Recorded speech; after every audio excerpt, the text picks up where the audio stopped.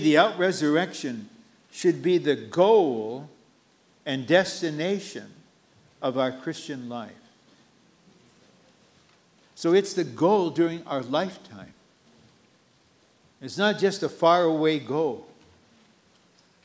It's the goal in your lifetime. Because I say, what's important is how we end. So I just take a little time to share a parable that I invented for the trainees. And it has a professional football background. It's the parable of the 2-minute drill. That in professional football, I don't watch anymore, but I think they still have this rule. At the end of the first half, the whistle blows, there's 2 minutes. And then especially at the end, as you're nearing the end of the fourth quarter, there's the 2-minute drill. The 2-minute. And the quarterback and all the athletes are trained to carry out certain plays during this 2 minutes. And an expert of this was John Elway with the Denver Broncos. And they were playing a home game. It was toward the end of the fourth quarter. They were 12 points behind their opponent.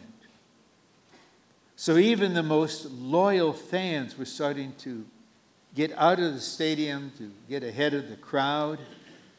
But they forgot. This is John Elway, who's an expert at the 2-minute drill. And so they went into action. And they knew what to do. You send your receivers out, not too far, close to the sideline, throw a pass, they catch, step out of bounds, stop the clock. You move ahead. Another one, send out your receivers, not in the midfield. And they'll be tackled and the clock still goes by the sideline. So in about 40 seconds, they're down in front of the goal and they score. They convert. Now they're 5 points behind. But now they have to kick to the other team. The other team gets the ball. They'll just run the clock out. But there's something called the onside kick under certain circumstances. And so both teams put on what they call the hands team, those that are good for grabbing the football. And so you kick it in a certain way. If it goes to a certain distance, it's anybody's ball. So they did it, and the Broncos recovered the football on the onside kick. And then here comes Elway again.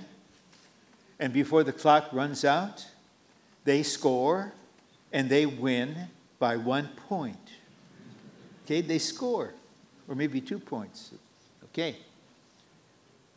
And the reason I do that is not just to give you a little moment of lightness from a rather, weighty word, but to make this point. It's how we end. And I was reminded of this in my contact with the Lord this morning. And the simple prayer was there. Lord, just let me have the proper end.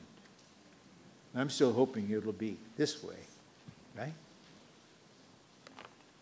And I mention this because I'm looking to the Lord to infuse faith into you. Do not allow the enemy to bind you, to limit you. It's not too late. The one who really knows how to carry out the 2-minute drill is the resurrected Christ.